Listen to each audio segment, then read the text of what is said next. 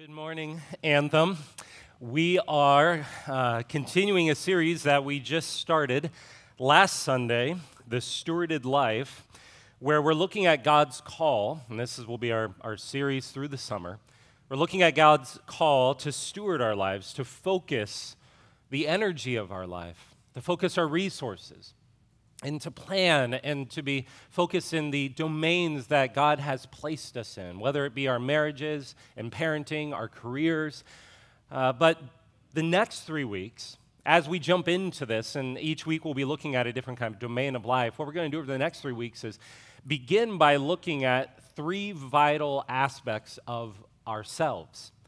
In other words, where we're kicking this off is looking at what does it mean to steward our lives, and to understand who we are as people created in the image of God. And I think it'll be helpful to kind of start with an illustration of why these 3 ingredients are important. When my wife and I got married, she's a recipe follower. I am not. I'm one of those people who she's baking, and then when she turns around, I like to just sprinkle random things in that I think will enhance her recipe, and it drives her nuts. And so early on in our marriage, at some point, she decided she wanted to make this Indian dish, okay? And the Indian dish had this, the main part of it was cauliflower, which should have been our first warning sign.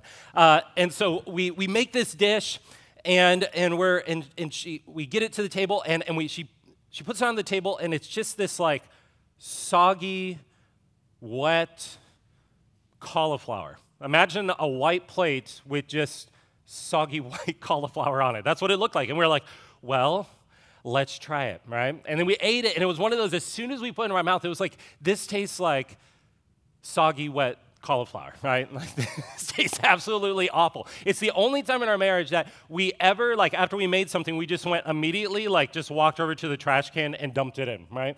And so what we realized was we had left something out of the recipe. Now, we actually don't know what we had left out of the recipe. We never returned to that recipe. I have not eaten cauliflower since. But what we realized was we had left something out of the recipe. And I know last week I made homemade brownies, and I thought it was amazing for our kids. And it was like dessert, and we're having brownies, and my kids were all excited. And then they went to eat them, and they realized Dad forgot to put the sugar in the brownies. And so it was like, you gave us brown dog biscuits for dessert, right? My kids are like, what's wrong with you? Why would you tease us in this way, right? So we get it. Recipes, it matters that you have every aspect of the recipe, every ingredient is included in its right proportion. And what we're going to be looking at are 3 ingredients of ourselves. What makes us human? Now, the analogy breaks down because we can't actually just avoid adding any aspect of who we are. And in fact, it's there. It's a question of will we steward it? But the question is exactly that. Will we attend to these 3 vital areas of who we are? And will we steward them well? Because if we don't, then what happens is our life, like that message, just kind of becomes messy. It becomes flat. It lacks sweetness, however you want to run out the analogy. So what are those 3 areas? We're going to be looking at today what does it look like to steward our souls? Our souls. Next week, then we're going to be looking at our emotional life. And what does it mean to steward our emotions and our experience of our lives? And then the next week, we're going to look at our bodies. What's it look like to steward our bodies? All of these, as I said, they're ingredients. They all are mixed up. They're all interchangeable, independent, or interdependent.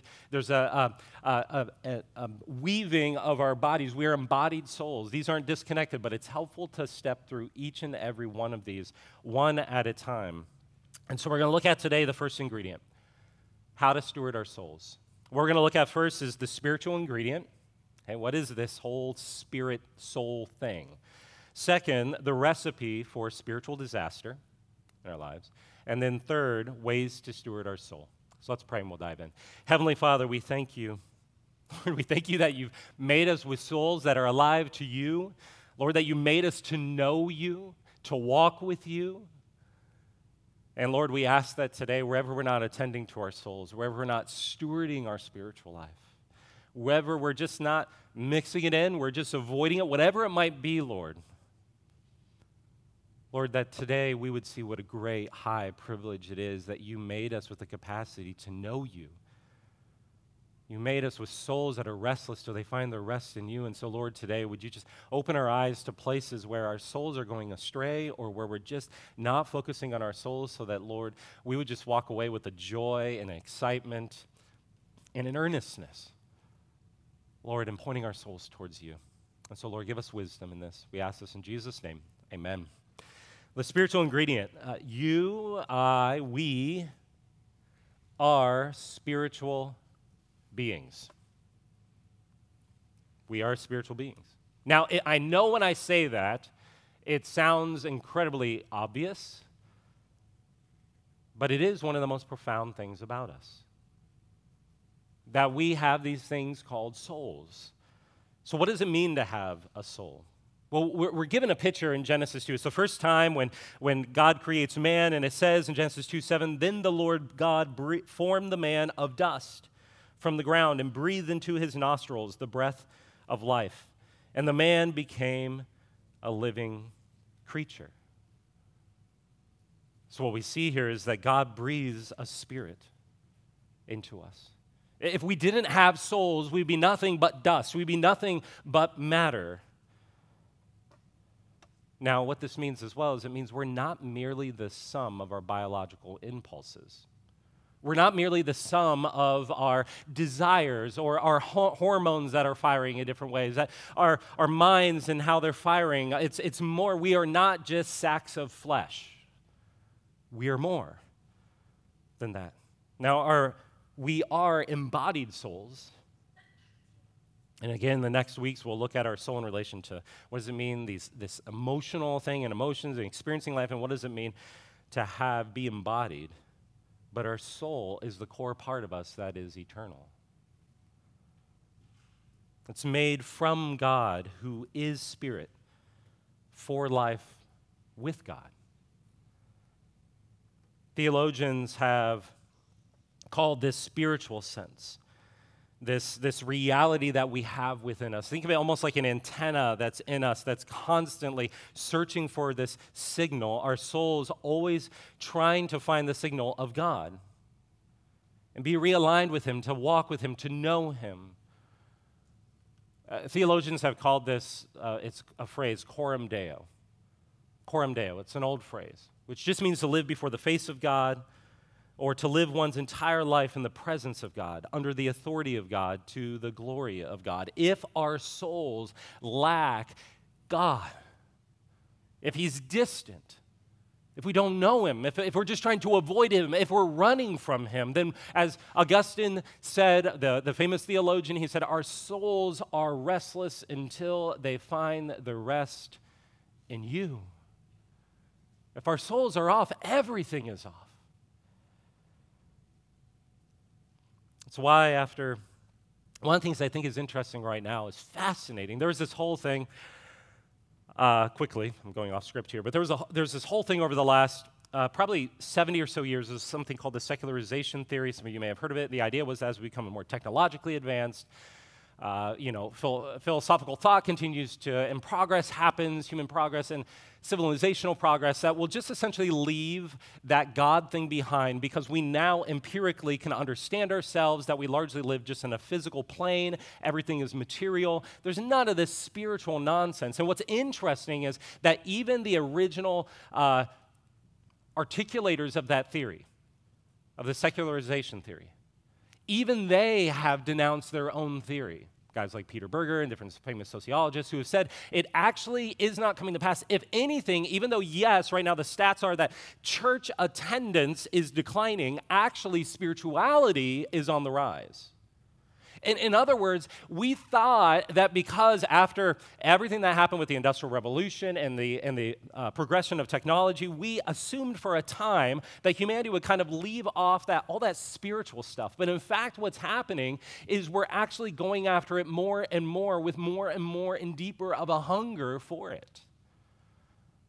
And so right now you're seeing all kinds of spiritualities that are kind of developing and kind of mixing here and mixing there and trying to put this thing together, because everyone is actually searching. In fact, I remember I always say it's, in some ways, it's not like people just don't go to church and then they don't do anything. Like they're now at the yoga studios and different things because there's this searching for God. Our souls are looking. This is actually why in Psalm 27 we're coming here, because David, this is King David, he wrote this psalm, and this is him crying out to God, and he's searching for God, and he gives us a picture of what we're meant to have in relationship to God. Look at verse 1. It says, "The Lord is my light and my salvation. Whom shall I fear?" So David lives with the sense that he understands we're meant to live in this place of what the Hebrew Bible or Hebrew calls a shalom. Just this state of peace in the presence of God. In other words, things are as they should be.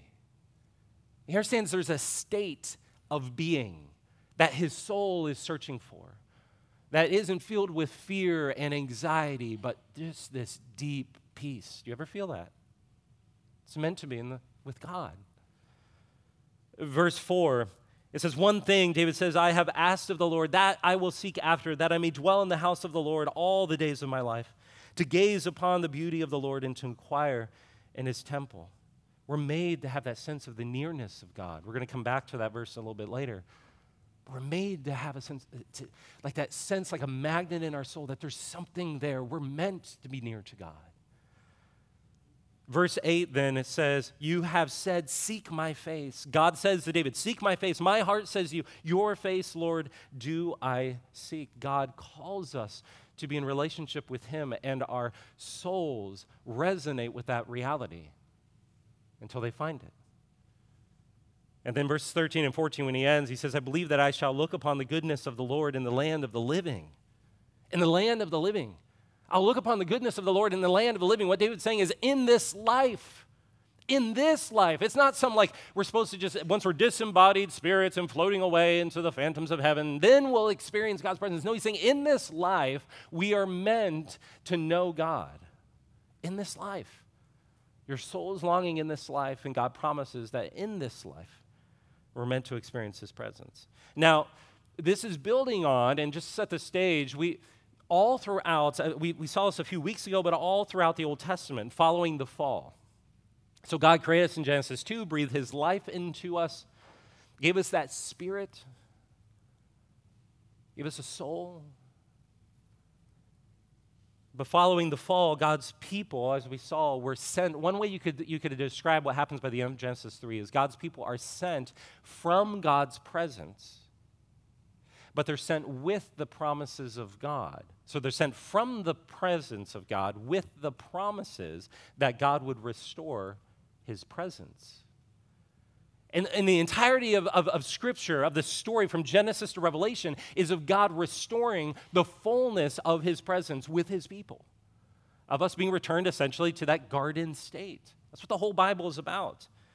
And what happened was, for a time, historically, God drew near and provided a temple where he'd be present with the people. This is why David here refers to drawing near to God in this physical temple, in a building. But then eventually, the promises of God are fulfilled in Jesus.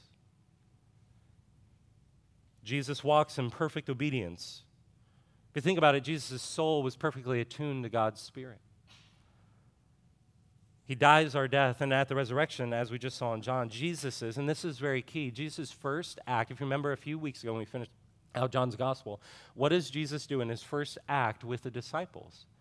When he sees them, when he's resurrected, he walks into the room and he sees them, and he says, "Receive the Holy Spirit." It says he breathed on them and then said, "Receive the Holy Spirit," right?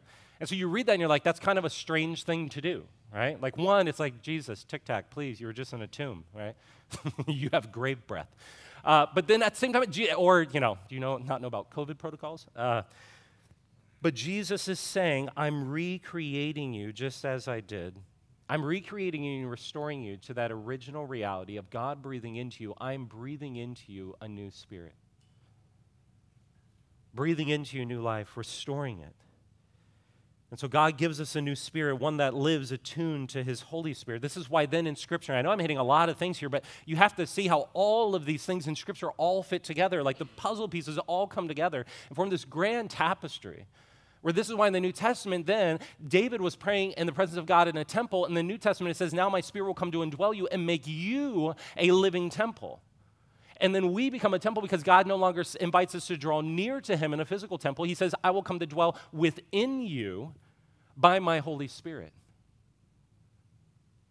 and I'll make my presence with you. And so we become this temple. This is why in Romans 8, Paul says that God's Spirit resonates with our spirit, why he is the Spirit of comfort and peace and presence and joy. And so here's the thing. What our calling is to steward our souls, our calling is, you can think of it, we've used this illustration before, but our calling is we can't control the Spirit of God, control everything. But our job in stewarding our souls is to show up every day and to essentially think of it like packing kindling around a fire where you're in God's Word and you're seeking God and whatnot, and you're fanning into flame the Spirit, another New Testament way of thinking of it or framing it, and we wait until the fire of God falls. And in our life, we have the truth of God. We have the rhythms of drawing near to God and praying to Him and coming to Him. And when the fire of God comes, we're packing that kindling every day, and eventually the fire of God comes, and when it does, it essentially has something to burn because of that everyday stewarding of our souls. So, but before we can focus more on that, I'm going to kind of unpack that. It's a good word picture for what it looks like to steward our souls. What I want to do is I want to look at first what's the recipe for disaster? How does it all go wrong, right? Like what are we up against? So the second one, what's the recipe for spiritual disaster? You would think if I know we're in a church, and so we're all like, well, of course we have souls. Like, I'm in a church. That's kind of one of the first things you believe. I'm doing church. But here's the thing. Why do we fail? Like, listen, I'm a full-time pastor, okay? It's literally my job to attend to my soul, okay? People pay me money to attend to my soul. And yet, I often don't. And so if we know it's so important, it's such a core part of who we are, why don't we attend to our soul?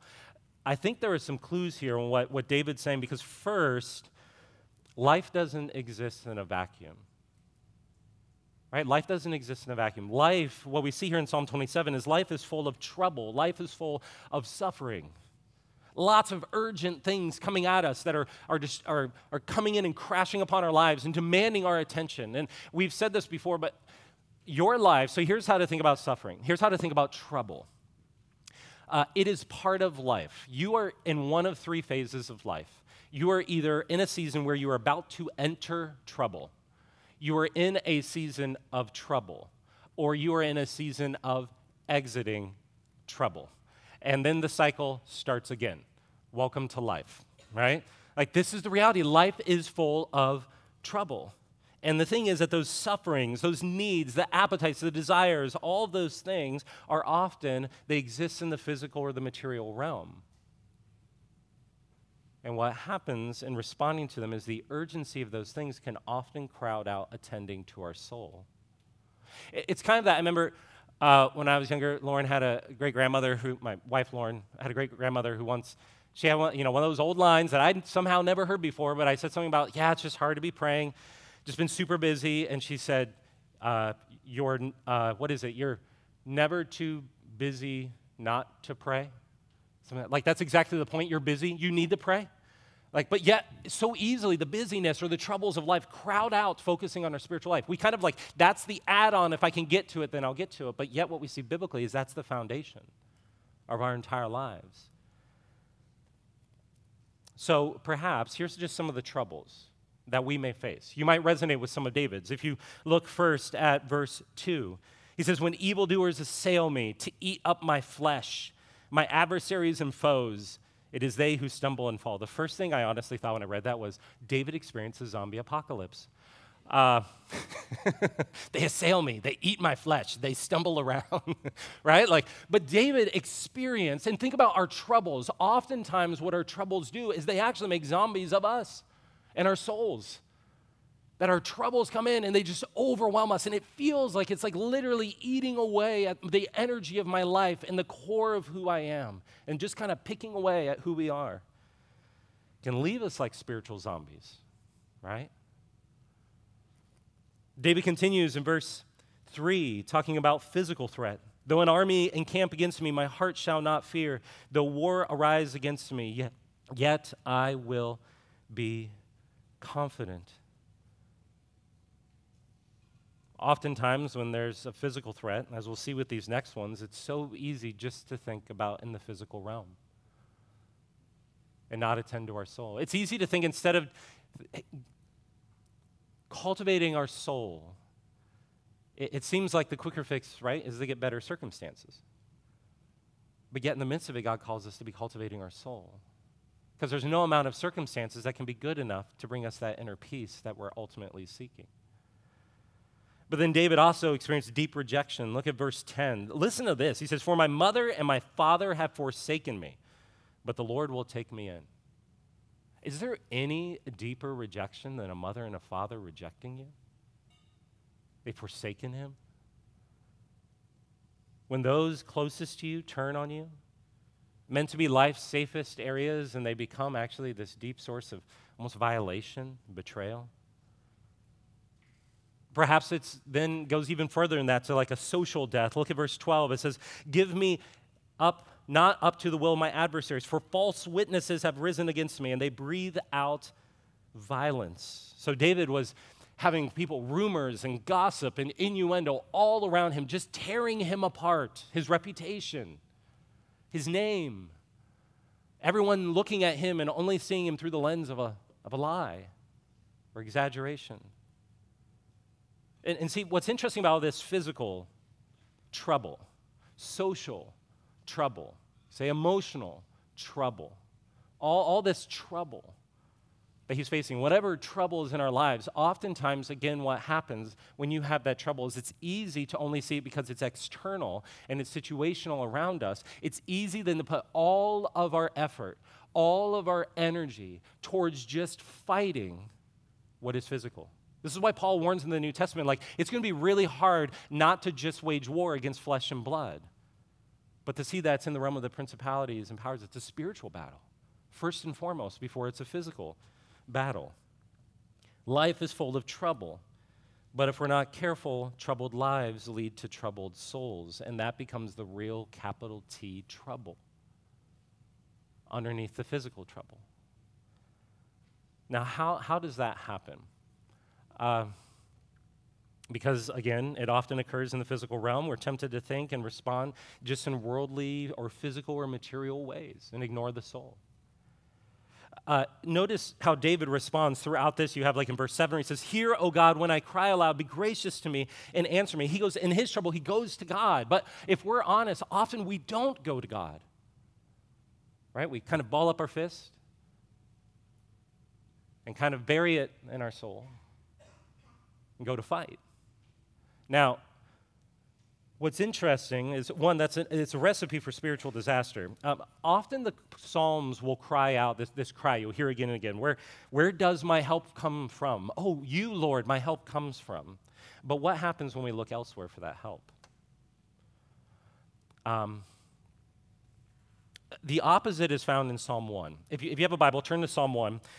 There's a progression, and this is just why I want to have the recipe for spiritual disaster and how we end up walking down this path. It says this: "Blessed is the man who walks not in the counsel of the wicked." Now notice the progression here. We have walks not in the counsel of the wicked, nor stands in the way of sinners, nor sits in the seat of scoffers. What Psalm 1 is laying out right at the beginning of the Psalms, right as soon as you enter in, is it saying you can either, with your soul, steward it like David and bring in the midst of the troubles of life, continue to bring your soul to God, continue to live before God, seek Him, and direct your soul to Him every day, every moment.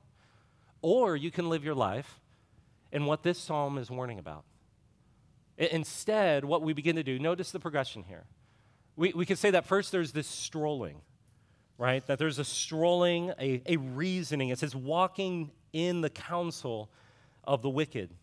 There's kind of this worldly logic or material way of thinking, where we begin to think, instead of attending to our souls, we begin to just think, how do I fight this? How do I, and instead of attending to our souls, we just externalize everything and begin thinking, what's the quick fix? What's the not the sayings, but what's the advice? Grabbing onto whatever we can get. And the psalmist describes it as almost going for a stroll. We begin to walk in it. And you can imagine walking and beginning to kind of consider it. to begin to kind of turn over the inner logic and begin to kind of go after it. And instead of being where you're at resolutely here, you begin to move over here just slowly but surely on kind of this journey away from God's word with the reasoning and the thinking and the wisdom of the world. And then it describes it next as then this standing. It says, nor stands in the way of sinners.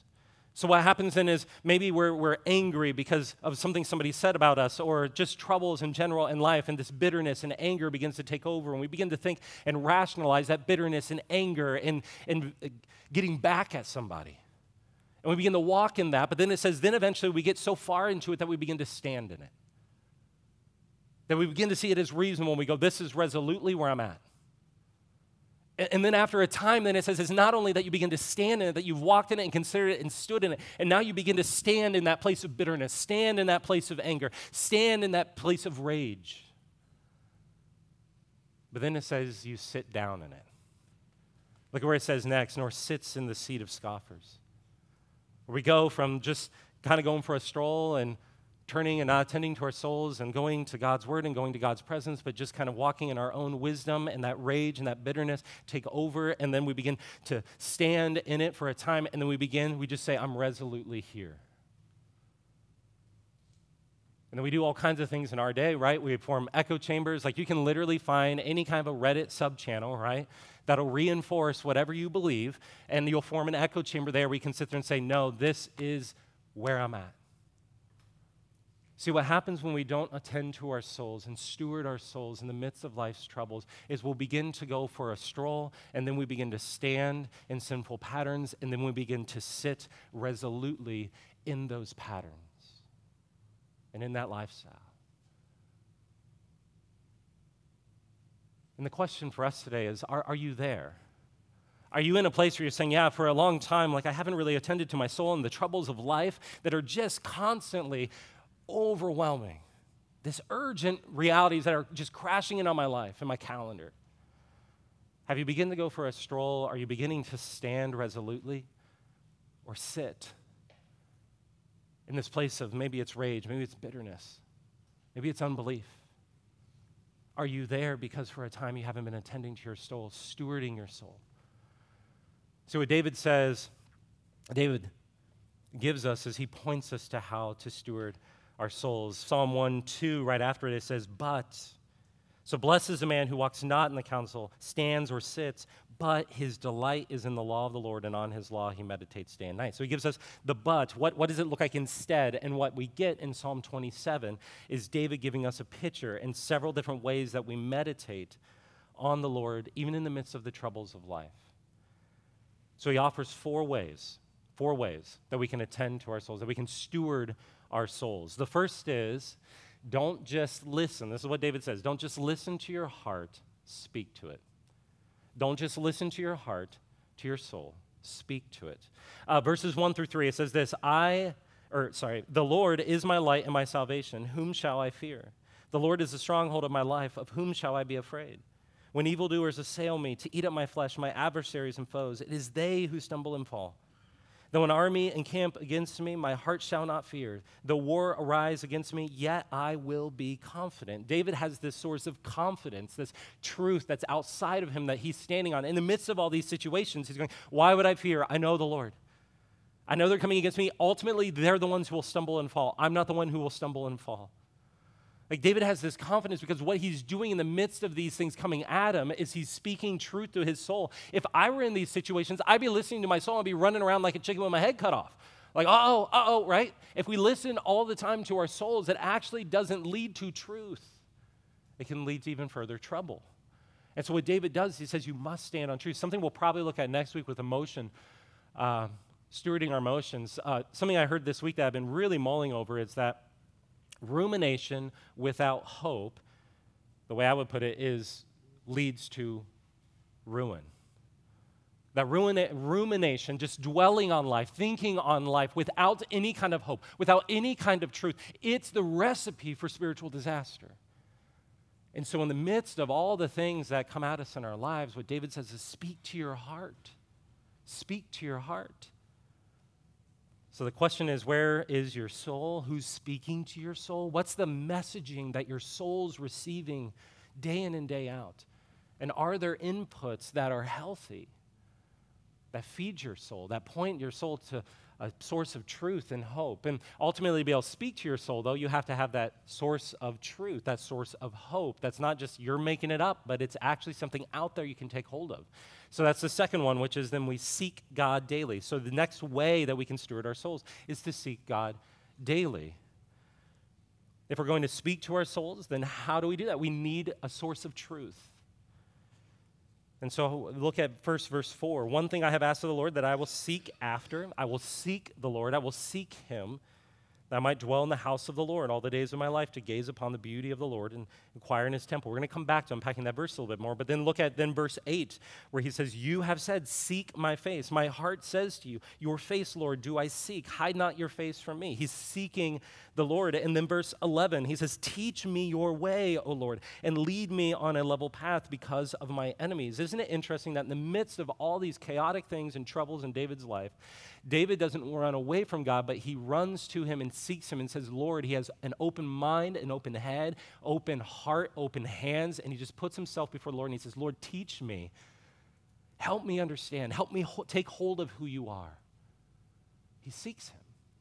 Do you have that disposition in your life where daily you're going, God, I can't fix all this stuff. I can't make sense of all this stuff, but Lord, I know you're the Lord. Will you teach me? I'm going to seek you and come to you. God says, seek me. Bring your soul to me.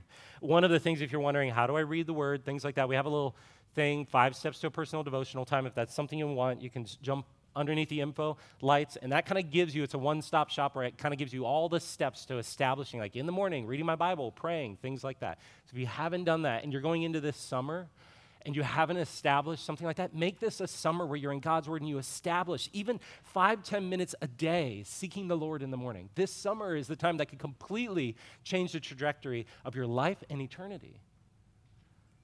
But then 3, we contemplate God's presence. Now, this is interesting. Verse 4, it says, again, one thing I've asked, I seek after, that I may dwell in the house of the Lord and his temple. Do you know that the word contemplate literally comes, this will be a verse, a foundational verse for it, where it comes from the words temple, in the temple, with God in his temple. It's this idea of dwelling with God in his presence. Contemplation comes from the very idea of being with God, God being present in our lives in every moment of our lives. And there is nothing that will stabilize your soul in whatever circumstances you find yourself in, like having constantly or regularly practicing and contemplating the presence of God in your life. Now, we don't have to go to a temple. We don't have to turn our from here or in our bodies and pray towards the east at some physical wall that's over in Jerusalem. We don't have to anymore, because now Jesus says, I've put my spirit within you, and now you are a living temple. So wherever you go, God is present by his spirit. And so contemplate that God is with you. Literally, guys, one of the things I'll do, and in our day, I think more and more, I'm not a nature guy. Like, I'll just admit it. Like, we were talking the other day with some friends about where they go on vacations. They're all like, we want to go on hikes in Colorado and all this. And I was like, boring. Right? Like, I was just like, it's not me. Like, and for some of you, you're like naturally like, oh, I would just want to be in a field of grains, running my fingers through it or something. I don't like be on a mountain. I'm just like, I've seen a mountain. There's another mountain. There's another one. All right, let's go to the city. Let's get some good food. Right?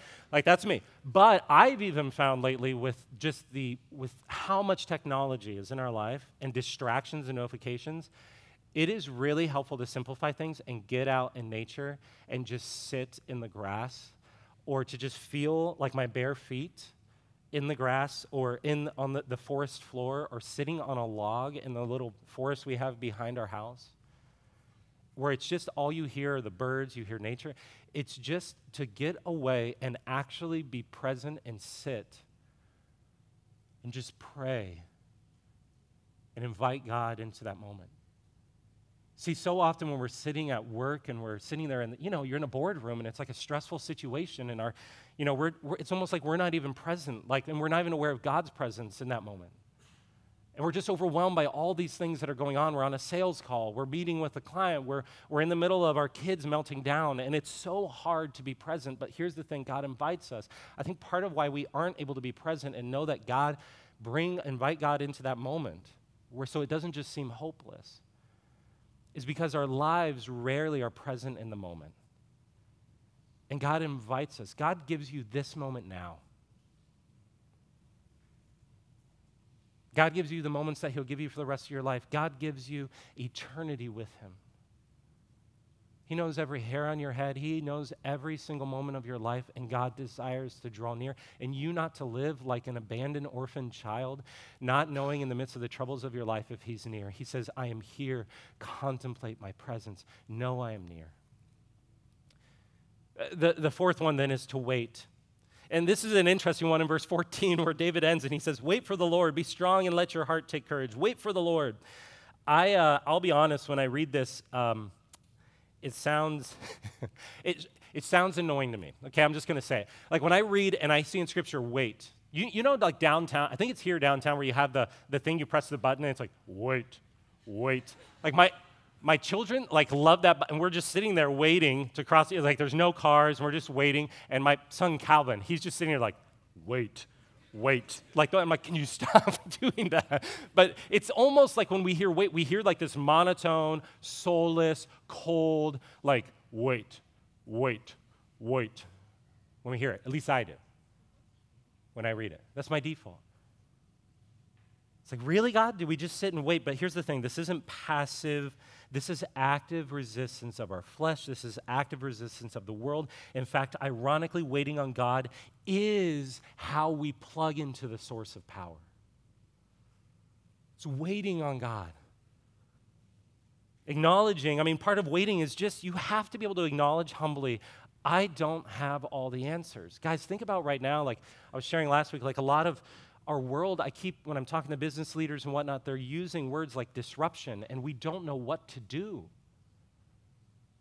Everyone around, and you might be sitting there going, man, I don't know what to do in the workplace. I don't know what to do right now with society or the economic markets. And we're all going like, man, we don't know what to do right now. And guess what? Maybe it's a time where God's saying, yeah, you don't.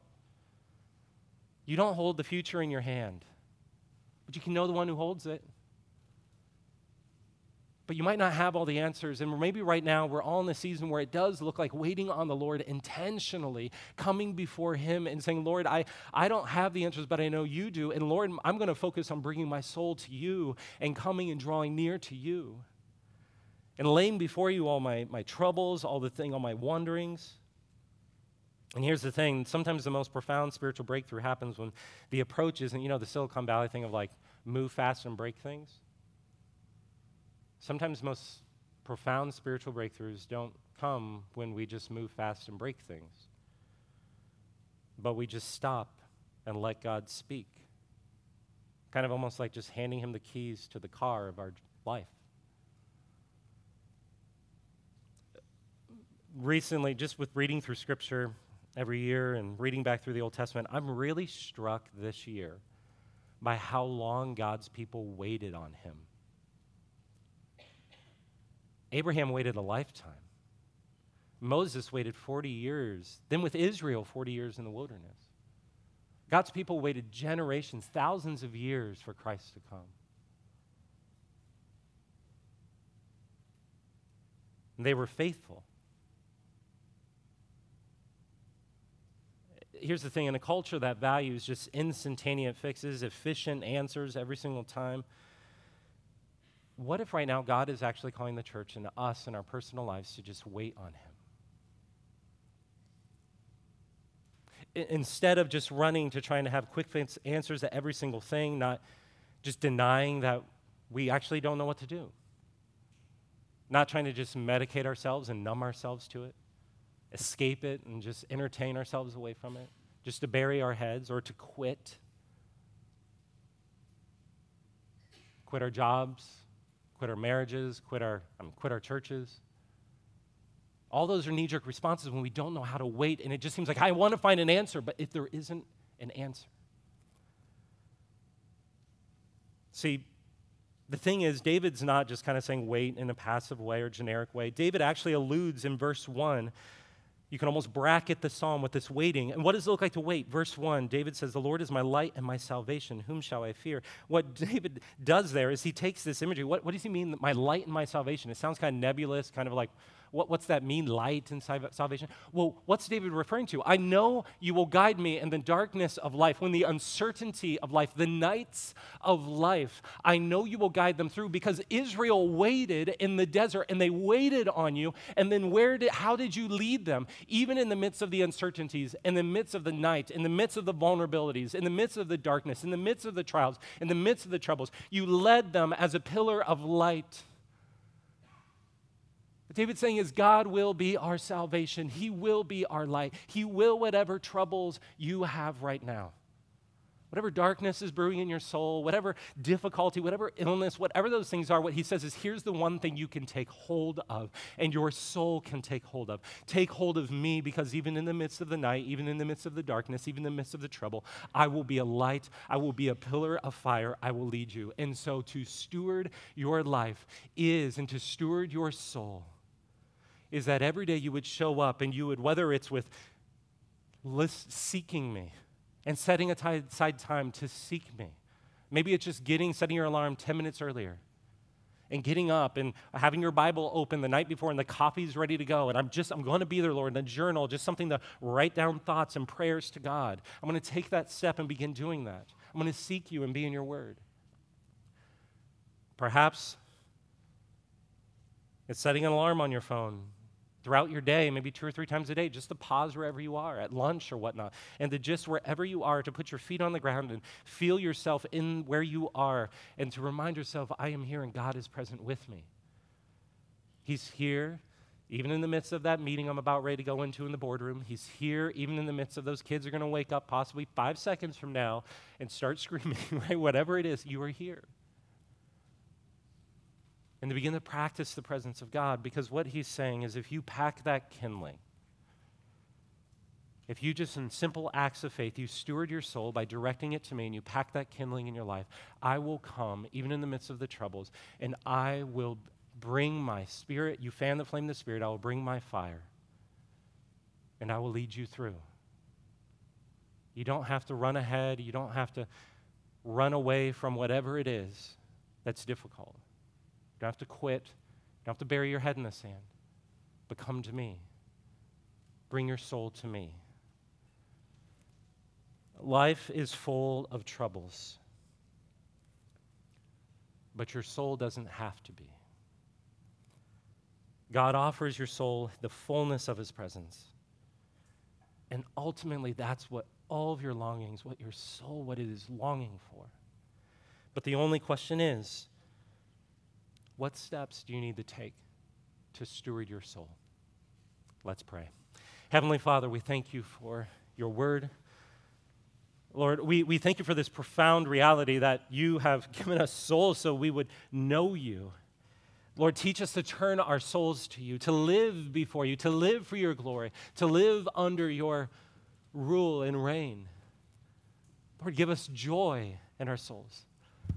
But Lord, whatever those things are in our life, Lord, whether it's just that we're overwhelmed by the urgent things of life and we're not taking time to turn our souls to you in the midst of the trouble, Lord, would you give us diligence in taking small steps to turn our souls to you? Lord, give us just insight into perhaps what voices we just need to silence, what inputs we need to shut down in our life, what boundaries or limitations we need to put on, whether it's technology or whatnot, Lord. Lord, help us to carve out room so we would point our souls to you. Lord, help us to pack that kindling in our life and fan your work spirit into flame. And Lord, I ask for every individual here, Lord, would you bring your fire? Would you bring the light of your presence? Would you bring a sense of peace in your salvation, a sense of your power and your goodness? That we may not know what the future holds, but we know the one who holds it, that we know that you hold our lives in your hand, and Lord, would our souls just rest secure there. We ask this in Jesus' name. Amen.